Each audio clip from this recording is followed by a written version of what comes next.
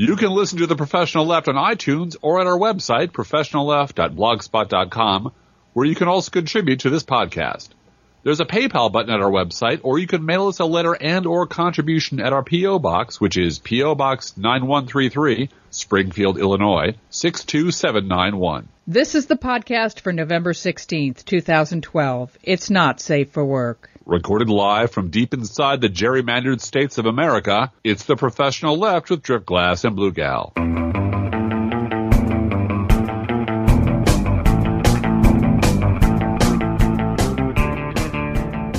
Hey, everybody. Did that work? Yeah, I think so. Yay. We're recording this on Thursday evening with a house full of very quiet kids. We're hoping they're going to be very quiet. We have to record this with kids here. One of our kids got sick at school, and I had to go get him when we were going to do podcasts. So sick that's of politics, what happened. Sick of politics. I know I am. Well, we're going to do a little news dump show this week. And next week is our letter show. We're really looking forward to reading your letters on the air. We have a lot of good ones. Yep. But this is kind of a top 10 list of things that have just come across our email screens and so forth we want to get to. There's so much that's going on. Several people have written to me and said, boy, the Republican Party is really making sure you don't run out of podcast subjects. Yeah. Which is absolutely true. Yeah. Well, they've lost their shit, and they lost the election, and now they're thrashing. They're looking for anyone to blame. Yeah. The Republican Party is not an introspective bunch of people. No. They're not self-reflective. They don't ponder and muse about what ideological error did they commit. Well, and I think the media wants to really help them out. For instance, when you have an infidelity crisis in the news, the people you're going to have on are Newt and Callista Gingrich. Yeah. Like on the Today Show and The View. Yeah. Not The Onion, mind you. No, this is real TV. This is real TV. Huh? And sure. I loved what one commenter over at one of my favorite blogs, Princess Sparkle Pony, who is the expert on Callista and her hair, by the way. Yes. Princess Sparkle Pony's commenter said that Callista's hairdresser must have special hairspray in her kit, which makes one impervious to shame. Yeah.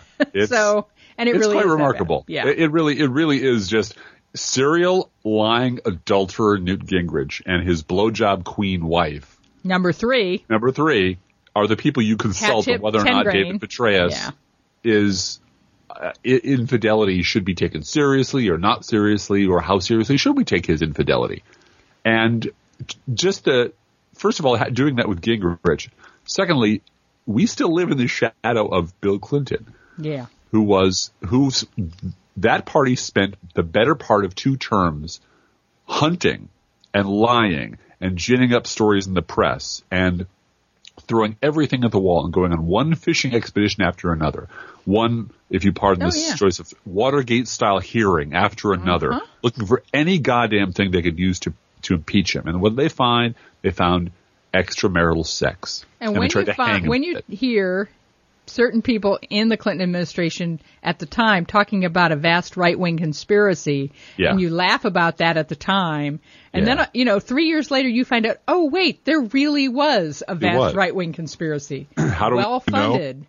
Because some of the people who were running it copped to it. Yep, absolutely. Said, there was a conspiracy. I was part of it. Yeah, we did this because we got paid to do it. Yeah, it was a bunch of bullshit. We made a bunch of stuff up. Did we care it was true? No, nobody cared if it was true or not. No. Yeah. David Brock, who ran the American Spectator magazine for a secretive right-wing billionaire called Richard Mellon Scaife, who paid him lots and lots and lots and lots of money to lie about Bill Clinton and make up shit and put it in the newspaper about Bill Clinton killing people and assassinating Vince Foster and raping women and having drug cartel contacts. And he made it all up. Yep. He made it all up because right-wing crackpot billionaires paid him to do it. Can I share with you, Driftglass, my favorite reaction to the election?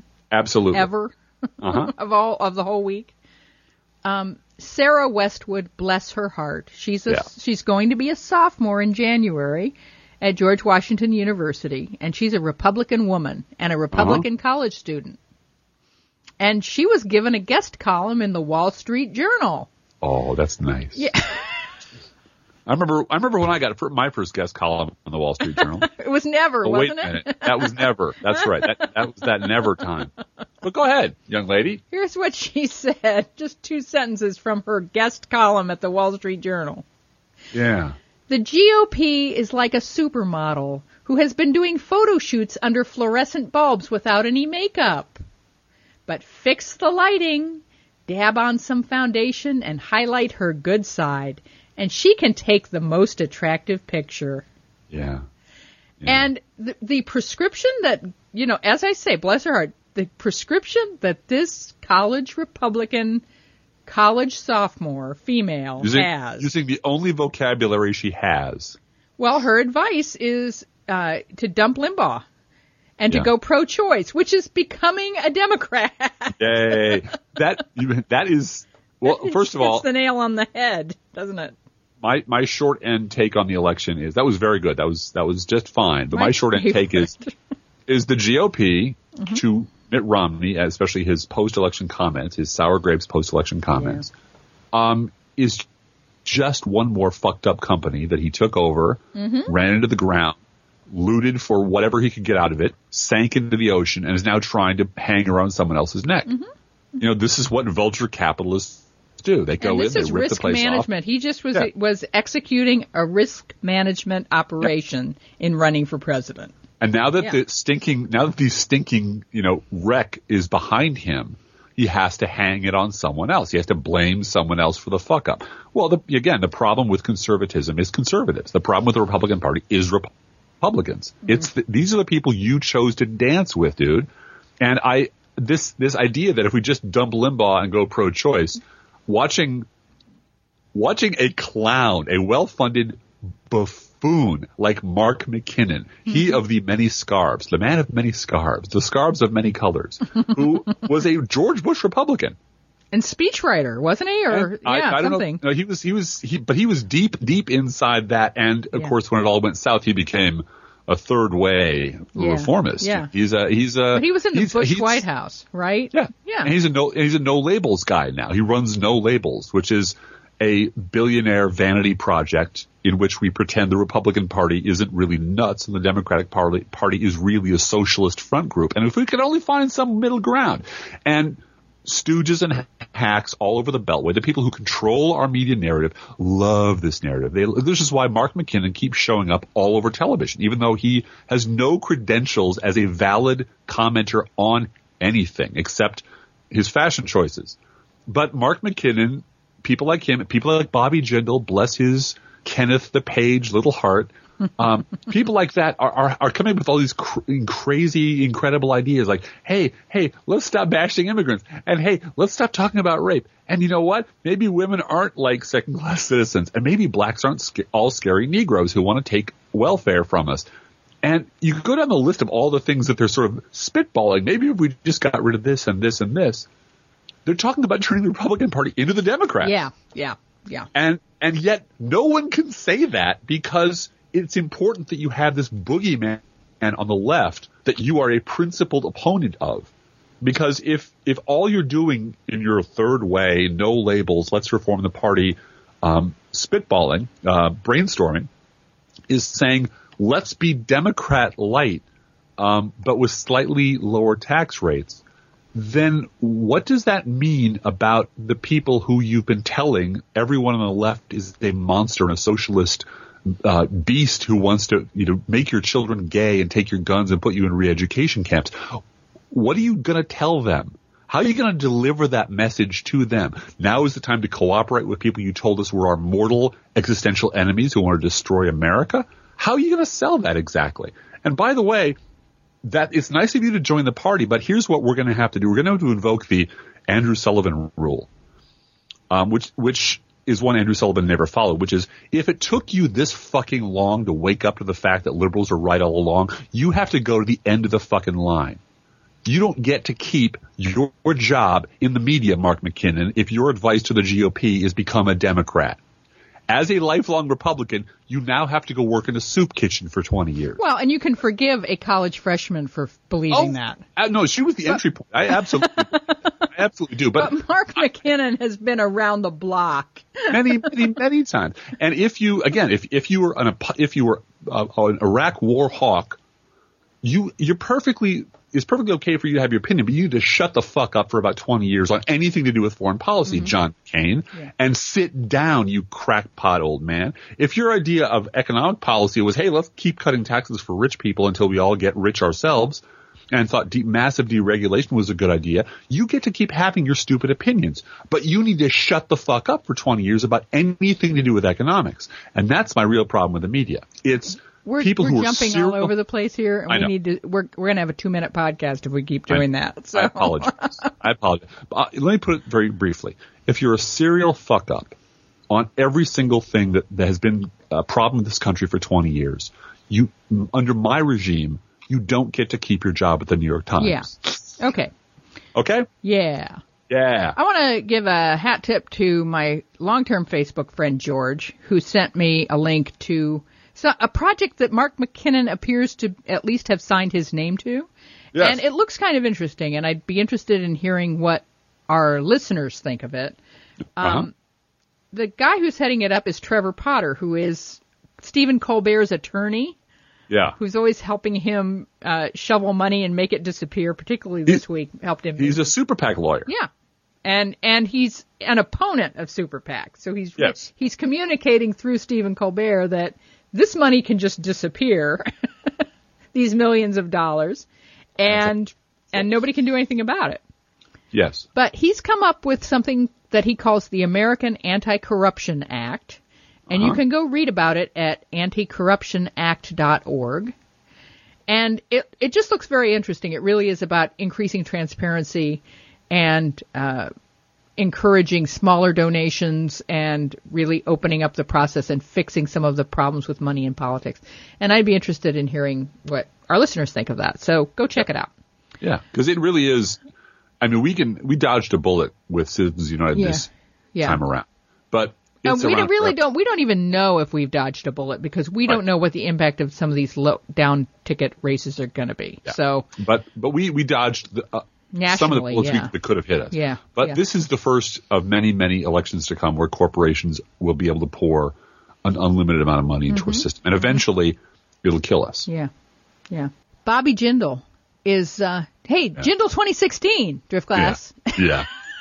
Please. I have already heard on television at least 5 times. Is it too early to talk about 2016? Yeah. Perhaps not. Yes, it really is. You need to talk about the weather or the NFL or something. But please stop speculating about elections 4 years from now. By the way, there are elections in 2014. Yeah, and those are the ones we get to gear up for now. Yeah, absolutely. But they don't give news people the big boners that presidential elections do. They don't generate those billions of dollars in sweet ad revenue that presidential elections do. But I really love how Bobby Jindal and Marco Rubio are now sort of the future of the party because in spite of everything, they are probably I think they actually make Paul Ryan look deep in terms of their intellectual capacity. Oh, it's pretty bad, yeah. It's bad. And I wanted to give you a quote from Bobby Jindal this week. First of all, he did famously say that the GOP should stop being the stupid party, which I guess is his way of separating himself from I don't know what. And become the Democratic Party. And become the Democratic Party. Yeah. That's where everybody's trying to go. But here's what Bobby Jindal said this week. We are certainly going to go to the president and give him a chance to actually be bipartisan. Yeah. I think I'll stop there. It's mighty white of you, Bobby Jindal. Mighty white of you, God. Yeah.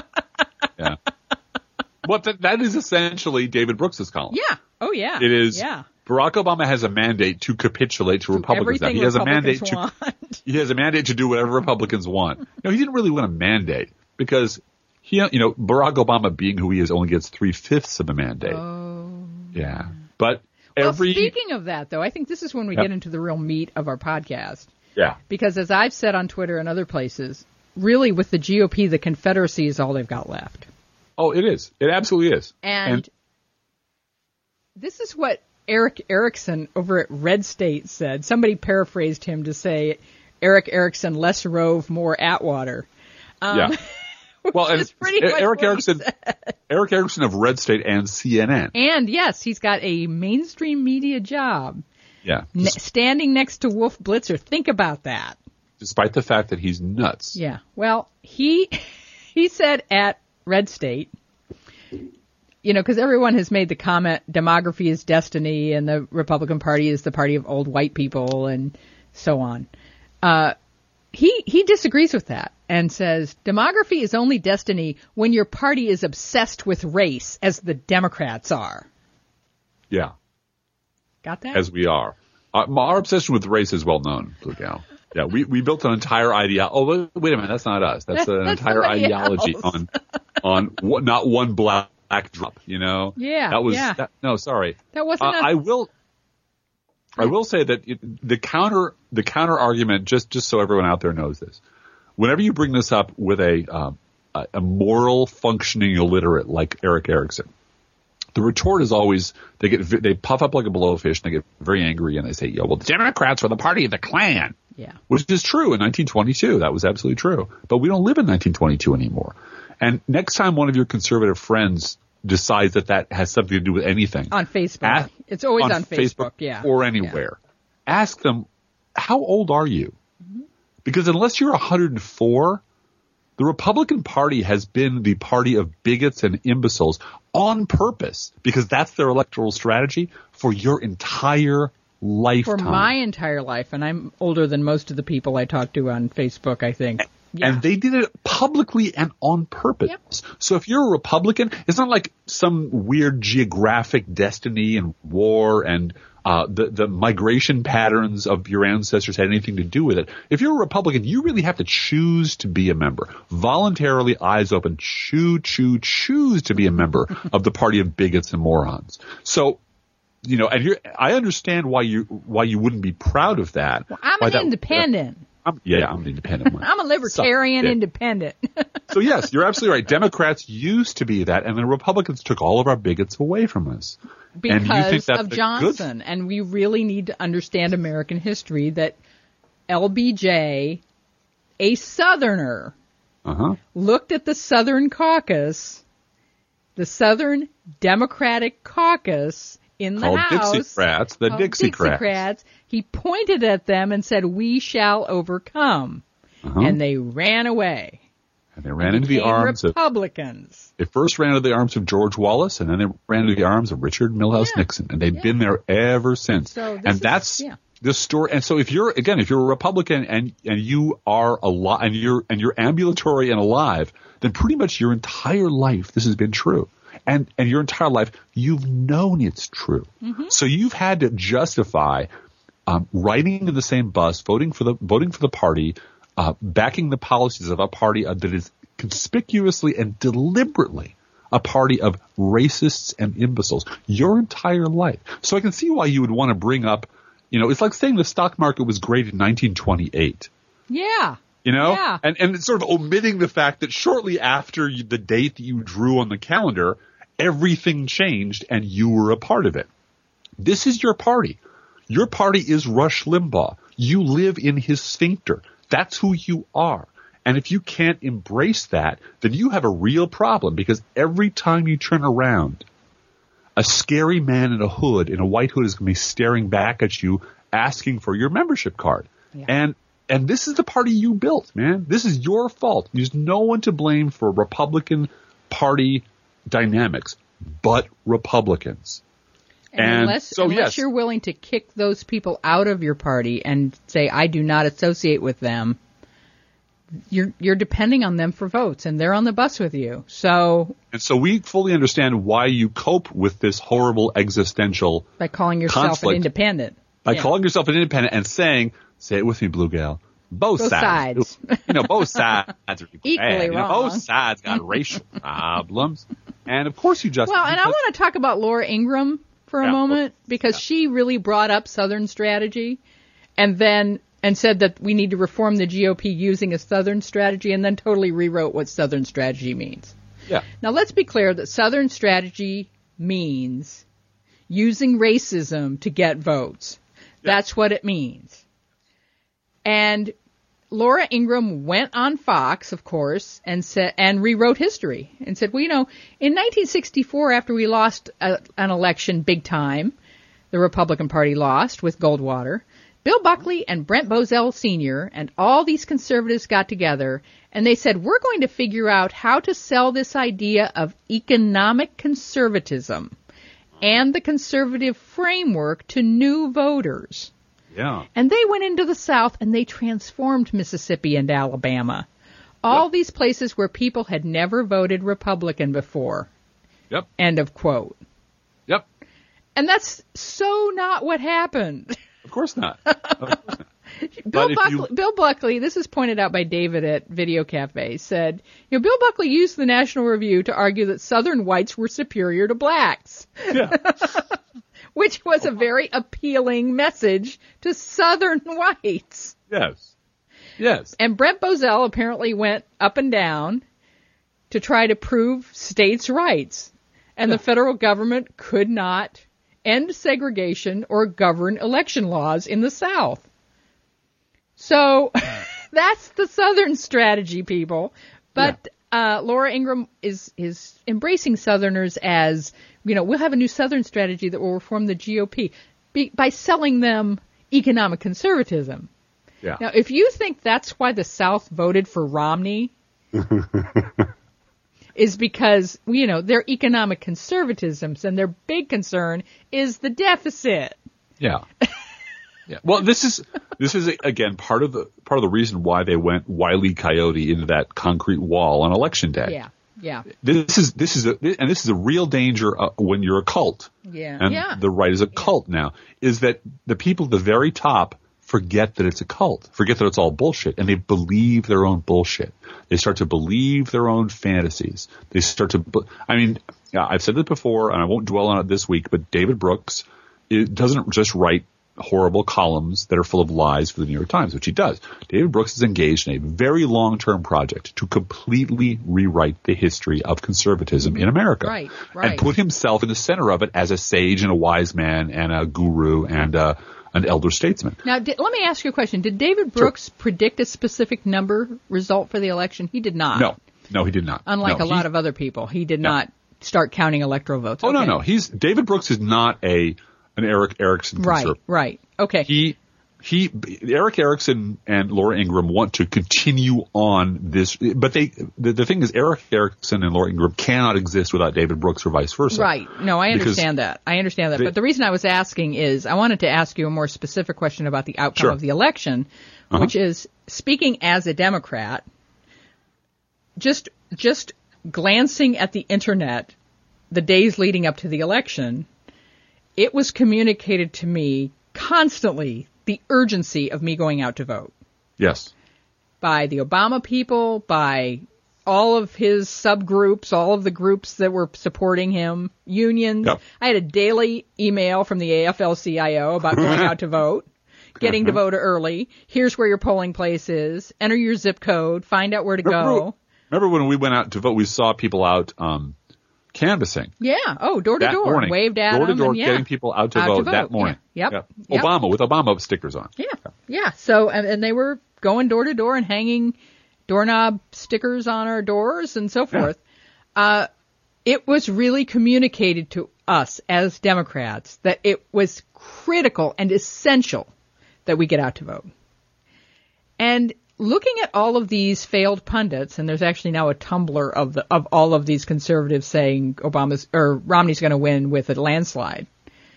I'm just wondering if, plain and simple, in addition to the failure of the Romney people to do a adequate get out the vote movement with their fail whale, as we talked about last week, if all of these predictions didn't suppress the vote.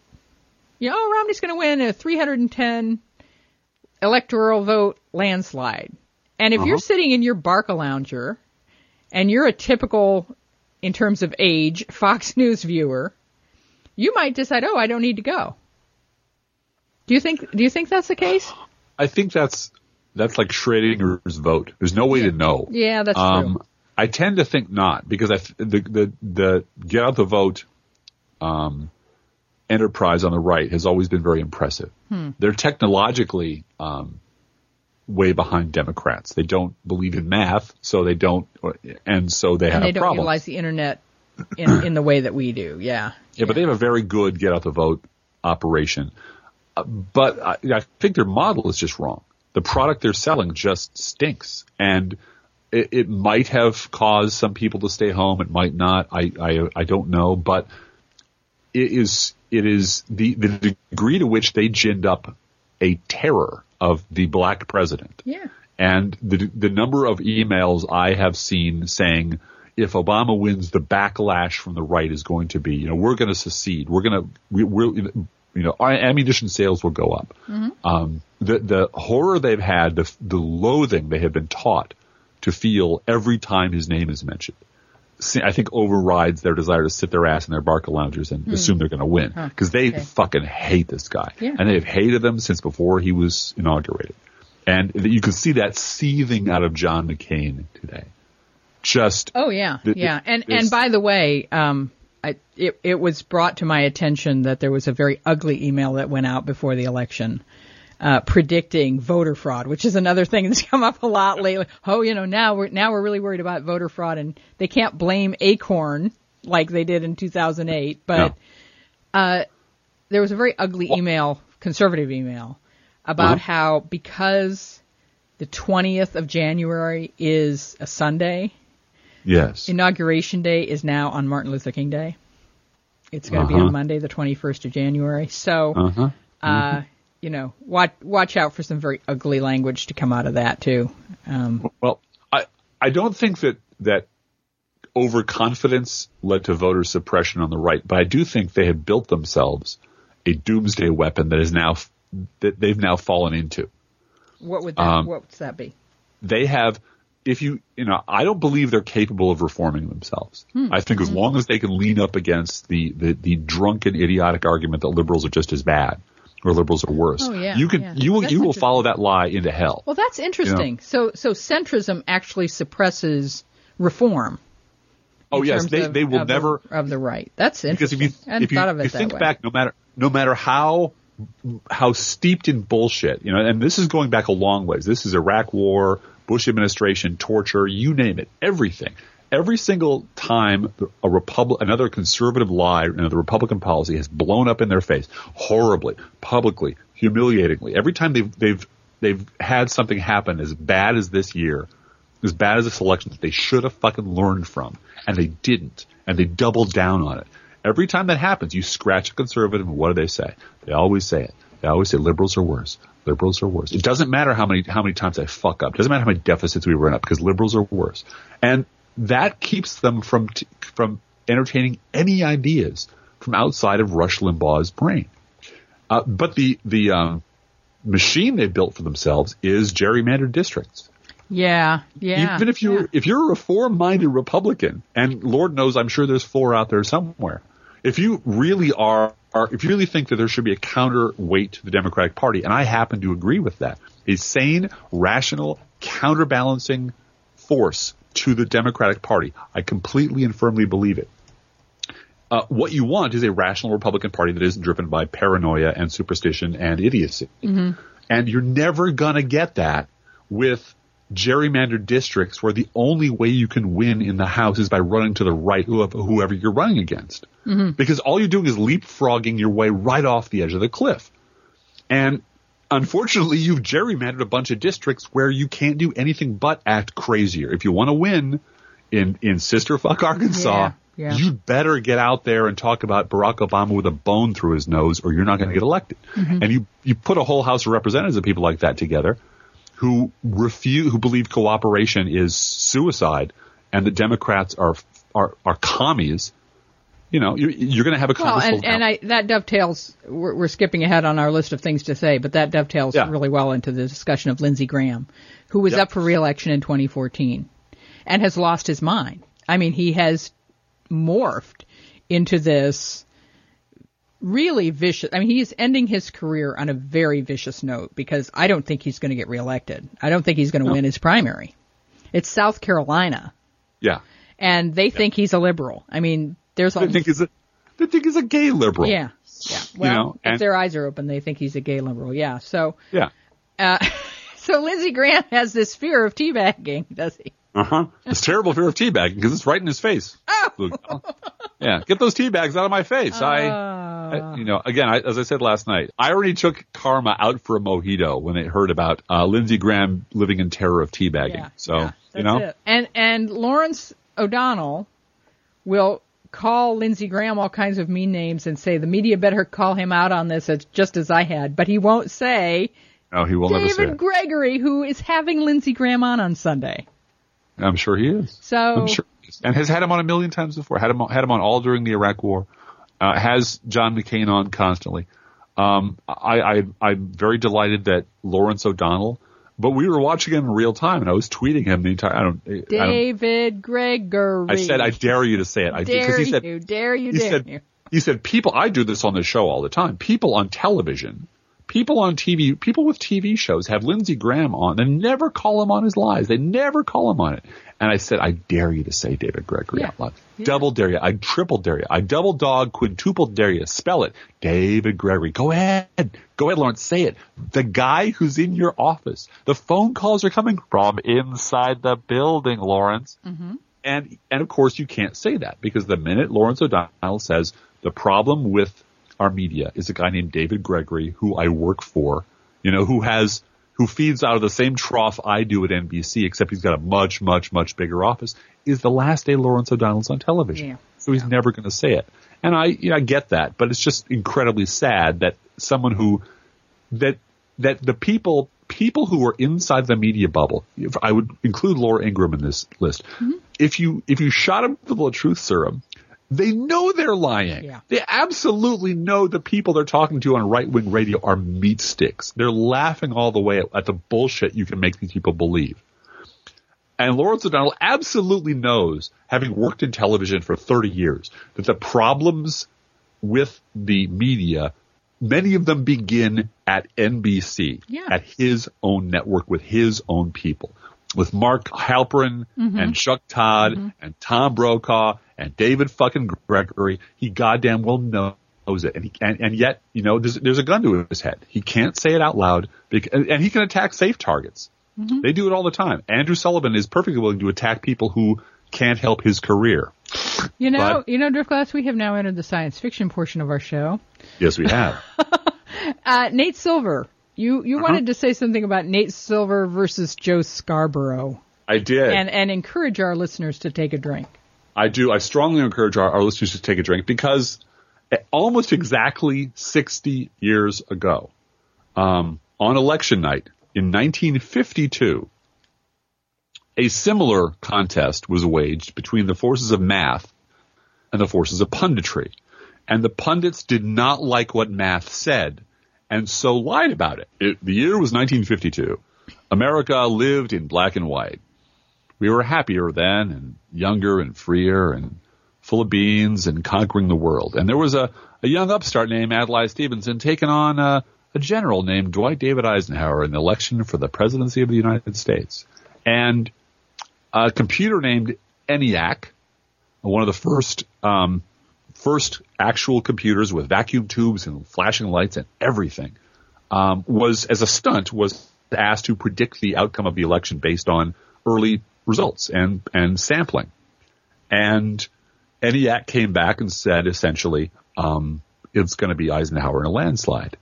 And all of the polling, all of the common Beltway wisdom was going to be probably Adlai Stevenson in a slight win with a victory. It's a small. But it's going to be, as they say, razor close. It's going to be razor close, and it certainly wasn't going to be Eisenhower in a landslide. And so they actually programmed the computer with all the proper information, punched the buttons, and the thing came out and said essentially, Ike's going to slam dunk. It's going to be a landslide, and they wouldn't air it. Oh, wow. Refused to put it on the air. CBS wouldn't put it on the air. They wouldn't put it in the air. ENIAC, do you think there's I guess ENIAC is being a very reasonable computer, and being reasonable is not going to jump to any conclusions. And it was hilarious. And a few days later, it came out that, it might have been the same night. It was like, actually, the computer predicted this dead on, and we pundits were wrong.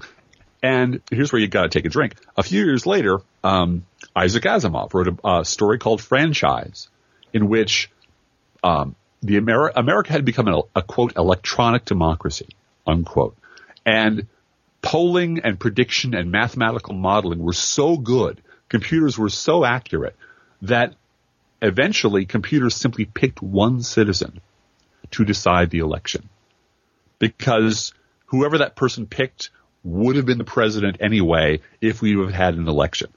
And so the idea of computer... They found a person who was a cross-section of the American public in such a way that he could just say it. Yeah. And he would then decide the election. But the idea that you could use sampling and polling and eventually... I think the election in Asimov's story was 2008 or 2004, way in the future, in the 21st century. Yeah. But the idea that polling and modeling and mathematics would get so good that it would eventually predict elections is not Nate Silver new. It's not anything new. But the idea that almost exactly 60 years to the day, the forces of math and the forces of punditry would once again lock horns, and the pundits would just sneer at the idea that some pointy-headed mathematician could possibly know how elections were going to turn out when my gut tells me different. Well, and that is the point, isn't it? There's so much money in the, as Stephen Colbert calls it, the election industrial complex, that if a mathematician can come in and say, no, we know who the reliable Republican voters are, we know who the reliable Democratic voters are, we know who is most likely to turn out, and therefore we can, with a certain mathematical certainty. Yep. Nate Silver never said, I am 100% sure this is what's going to happen. Never did. He never said that. He had percentage chance that this was going to happen. And, he was careful. But he was right. And it is a direct threat to the punditry and the election industrial complex that buys ads, that puts consultants on staff, that puts Babe Buchanan on a paycheck, on a payroll. Yep. Well, if the election, if you can just say, no, people really do have settled in their political opinions and we can depend on it to be this way, but before November 6th or whatever the election day is, there is no point in having a David Frum or a Joe Scarborough or anyone sit there and pontificate about it. Well, and we veer or a Blue Gal or Driftglass pontificate about it. We would then veer dangerously close to having discussions about policy. Yes. And about instead outcomes. Of chances. Yes. And about facts and not how I feel about it. That's something that we're interested in doing. Yes. Instead of my gut. Yes. And every imbecile pundit from Peggy Noonan to David Brooks would be talking about what the American people want. Based on, my shopping patterns last week, I can say with certainty that the American people think this or that. You don't know. First of all, there is no such thing, as we allied into our next topic.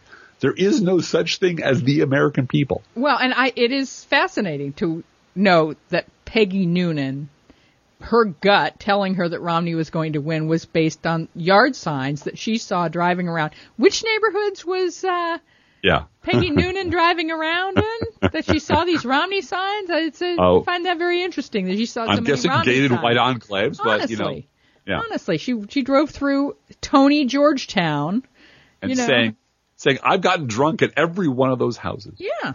So and we do want to take a brief moment to talk about things that no longer exist or never did. Yes. Just one, the American people. Yeah. The American people never existed at all. There were moments in our history, but when you hear pundits pontificating about what the American people want or don't want or believe or don't believe, it's bullshit. There is no such group of people, and anyone who purports to speak for them is lying to you. And like you say, there are times in American history and there are events that do unite us as a people. I've been really impressed with Obama this week. He actually went today back to New York to talk about Hurricane Sandy and that I'm going to come back again. And he's really using this as an opportunity to talk about government as an extension of society. Yeah. And that we are simply helping it. Government is there to help because firefighters are there, because the Red Cross is there, because volunteers are there. He talked about there were volunteers from Canada helping out with cleanup. and that this is human beings and the government is there as an extension of that to assist in that effort. And if you talk about the American people wanting to help those who have lost everything in a hurricane, absolutely. You can talk about the American people that way. But when Mark Halperin says the American people want austerity because his gut tells him that, his gut tells him that, it's really about crushing debt. Really, that doesn't exist. And so imagine if you swept aside Mark Halperin because math came in and said, look, whatever your indigestion is telling you today doesn't mean a goddamn thing other than it's a blot of underdone potato or a blot of mustard, And the other thing that Nate Silver does is combine polls and look for trends. And so it's Mark Halperin can't take a different poll each day and talk about it for 10 minutes.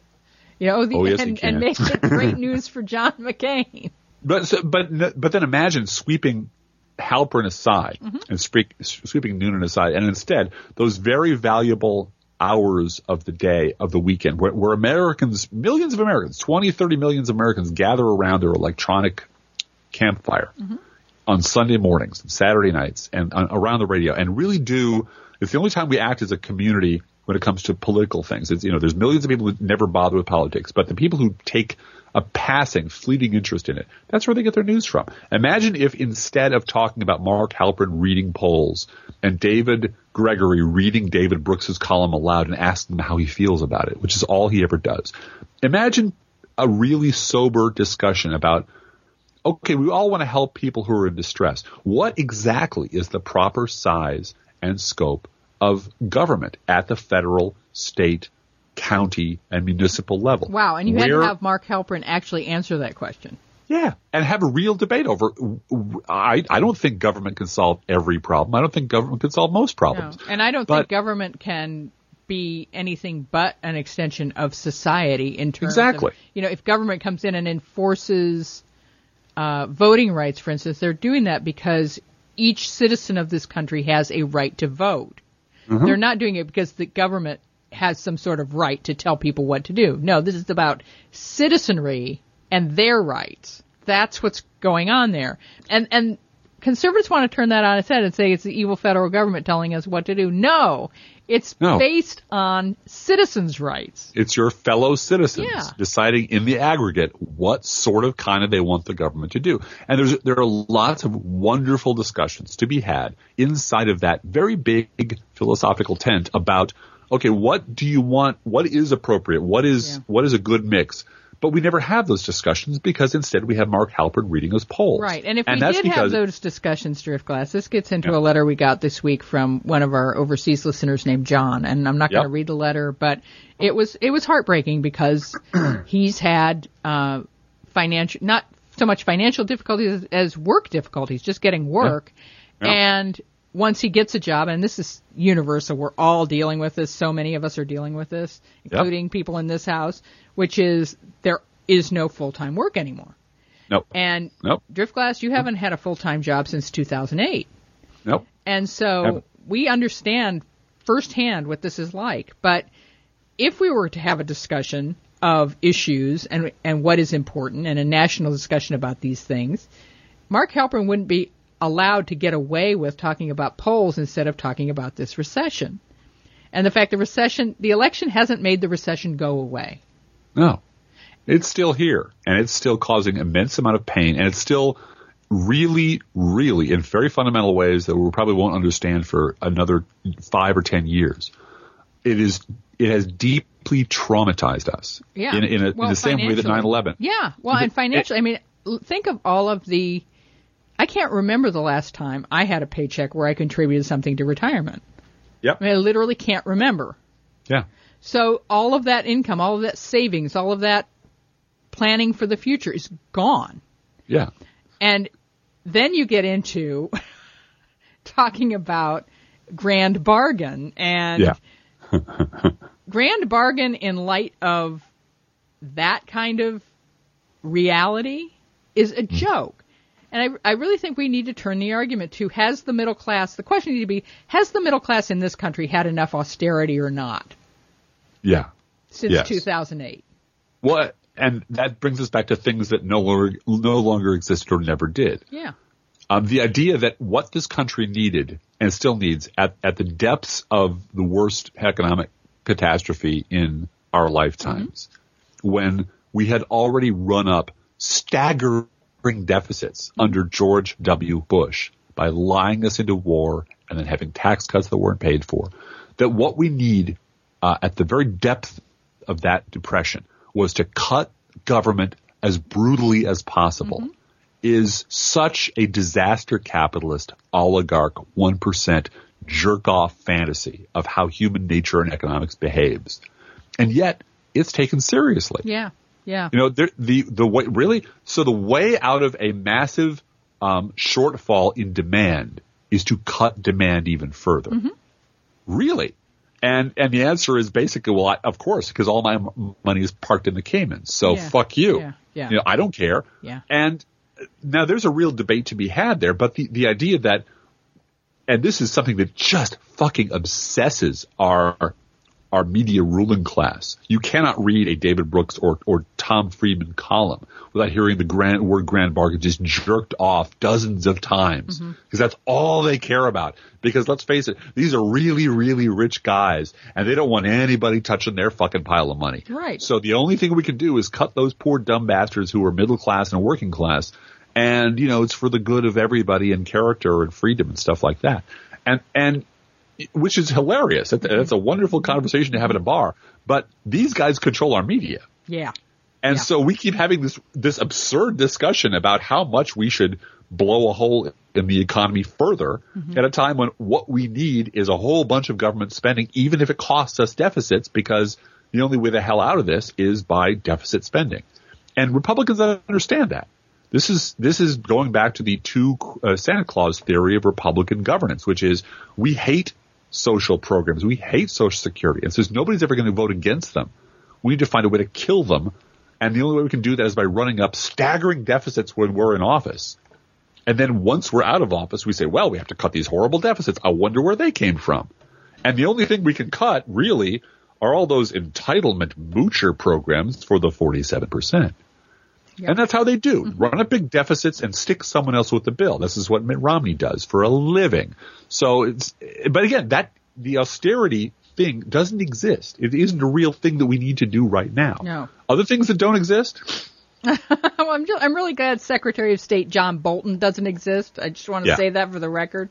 Yeah. And we have to end this podcast pretty soon, but I do have to say for the record that I think Nancy Pelosi is wrong, and I just have to say that.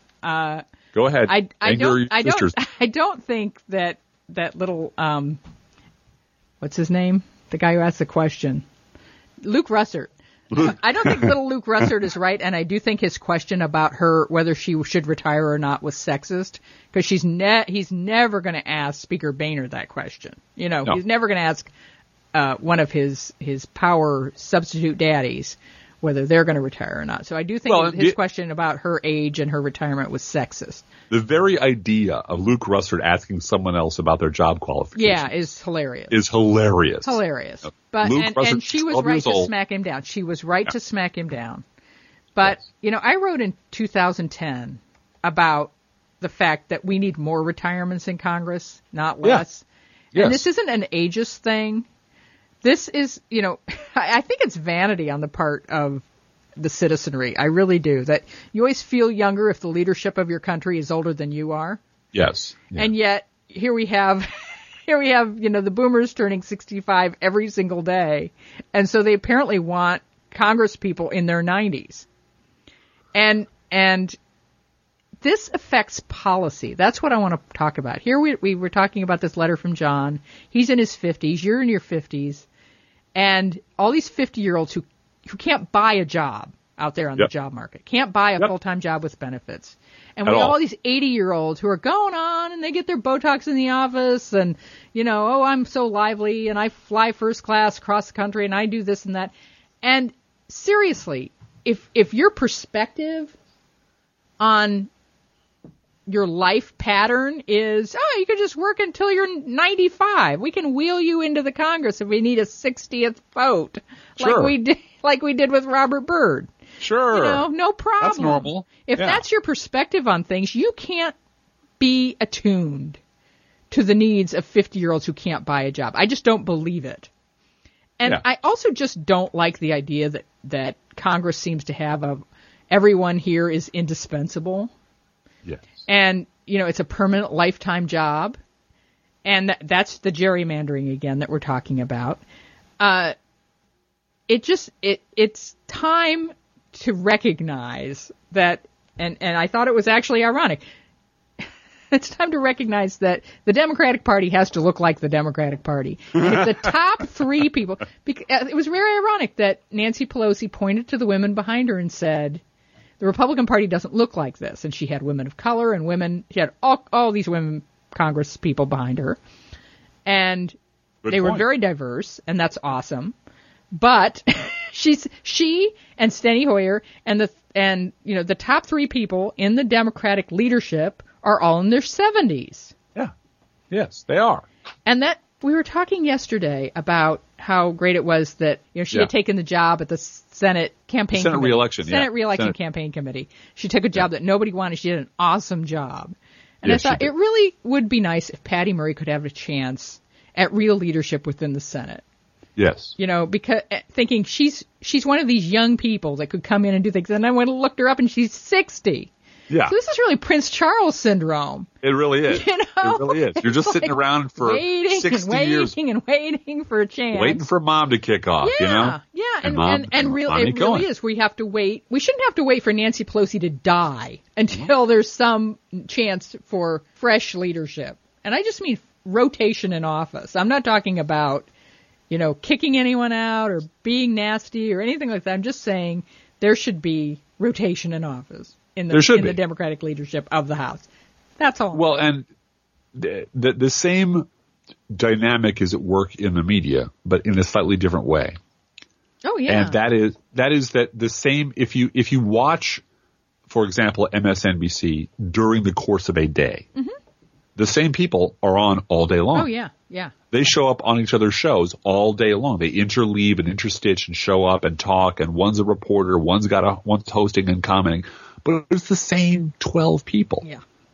And if you flip through the punditocracy, the people who've been controlling our conversation, the people who have been dominating the order of things and setting our debate for the last, pick a number of years, it's the same group of people. It doesn't matter how fucked up you are. It doesn't matter how wrong you are. You never lose your job. And there are lots and lots of really smart, good, intelligent, well-written, well-read people out there who could do that job much better than they do. And those people are never, ever going to have a national audience because there's a tiny little spotlight and it's controlled by a handful of people who want to keep it that way. Yeah. And as long as you control that choke point, they're never leaving. They'll never go away. And I have no interest in a government job. I have no interest in running for office. I have no interest in being on Meet the Press. But it is incredibly depressing that we have monopolies and in some cases dynasties. Well, in our politics. I brought this up on other podcasts too. Gloria Steinem, who I think does have a reasonable argument to make that subsequent groups of women abandoned feminism and didn't appreciate what she and her generation did for women. Yes. And I agree with that. Uh-huh. On the other hand, Gloria Steinem's answer to getting more women involved in politics is to gather a group of college students and 20-year-olds and give them internships in D.C. Yeah. When there are hundreds and hundreds and hundreds of qualified women to run for office who are in their 40s and 50s, that she could be paying to run. Well, there's that, isn't there? And, it's a question of who threatens you and who doesn't, I think. I really do. And if you're working with people that are just below you in age, you can't really nurture them the way you can nurture a college student. Yes. So go after your granddaughter rather than after your sister. Yeah, exactly. And it bugs me. We kind of have to stop now because I know we do. I know. I hate to do that because I love our listeners. I love talking to you, Drift Bus. It's always fun. We are looking forward to our letter show next weekend. And every week we feature at our website and Facebook page an Internet Kitty sent in by you, the listeners. This week, our Internet Kitties, plural, are Nikita and Copycat. And Copycat is spelled with Q's. Qopyqat. And they are adorable. You can send us your Internet Kitty, a picture, to our email address, proleftpodcast@gmail.com, where you can also write to both of us. Feel free to write us. We love hearing from you.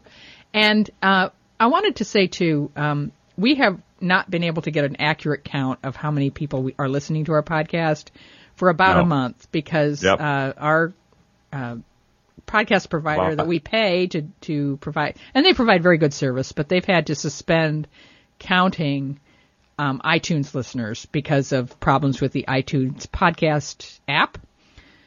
So we really don't have an accurate idea. In fact, we don't have any idea of how many people are listening to us on iTunes. If you're listening to us on iTunes, we would love it if you would go ahead and rate and review our podcast on iTunes so that we have an idea that you're there. Secondly, the non-iTunes listeners are numbering about 5,000 at this point. We suspect that we have about double that listening to us on iTunes. And I want to thank the 30 people this week who donated to our podcast. It was we try to do. Our goal is 1% of our listeners will donate to the podcast in any given week, and that includes people who give every month. Those come in monthly by the date that people decided to donate, and I'm including those in the 30. But we had 30 people with money coming in, and I know everyone has Christmas coming up, and people are giving to Hurricane Sandy, and it's not a great time of year to fundraise. But I did want to take time out to thank the 30 people, the 0.6% of you who donated this particular week. We really appreciate it. It means a lot to us. Our super Packers. We can't do this without some financial help, and we're struggling financially, and we're just grateful that you're there to help us out. Thank you. And we know you're paying for us to do this podcast. This is not charity. This is you supporting what we do, and we really appreciate it. Again, we love hearing from you. Do be aware that if you write us at any of our addresses, we reserve the right to read your email on the air unless you say otherwise. So, Blue Gal, how are those Internet Kitties doing this week? Well, the Internet Kitties can't believe that Petraeus' didn't make it into the podcast. Let's think about living. Let's think about loving. Let's think about the hooping and the hopping and the bopping and the loving, lovey-dovey. Let's forget about the whine and the crying, the shooting and the dying, and the fellow with a switchblade knife. Let's think about living.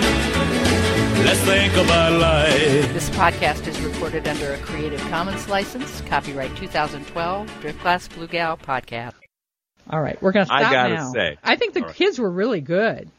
Yeah, I think they were too. Do you want to say something? What do you want to say? Are you still on? Yeah, we're still on. Oh, yay! Is this live? Yeah, well, it's recorded. We're recording you right now. Well, you can't cut me out, okay? You promised that, right? What are you going to say? It depends. You have to talk right into here. Hi. What do you want to say?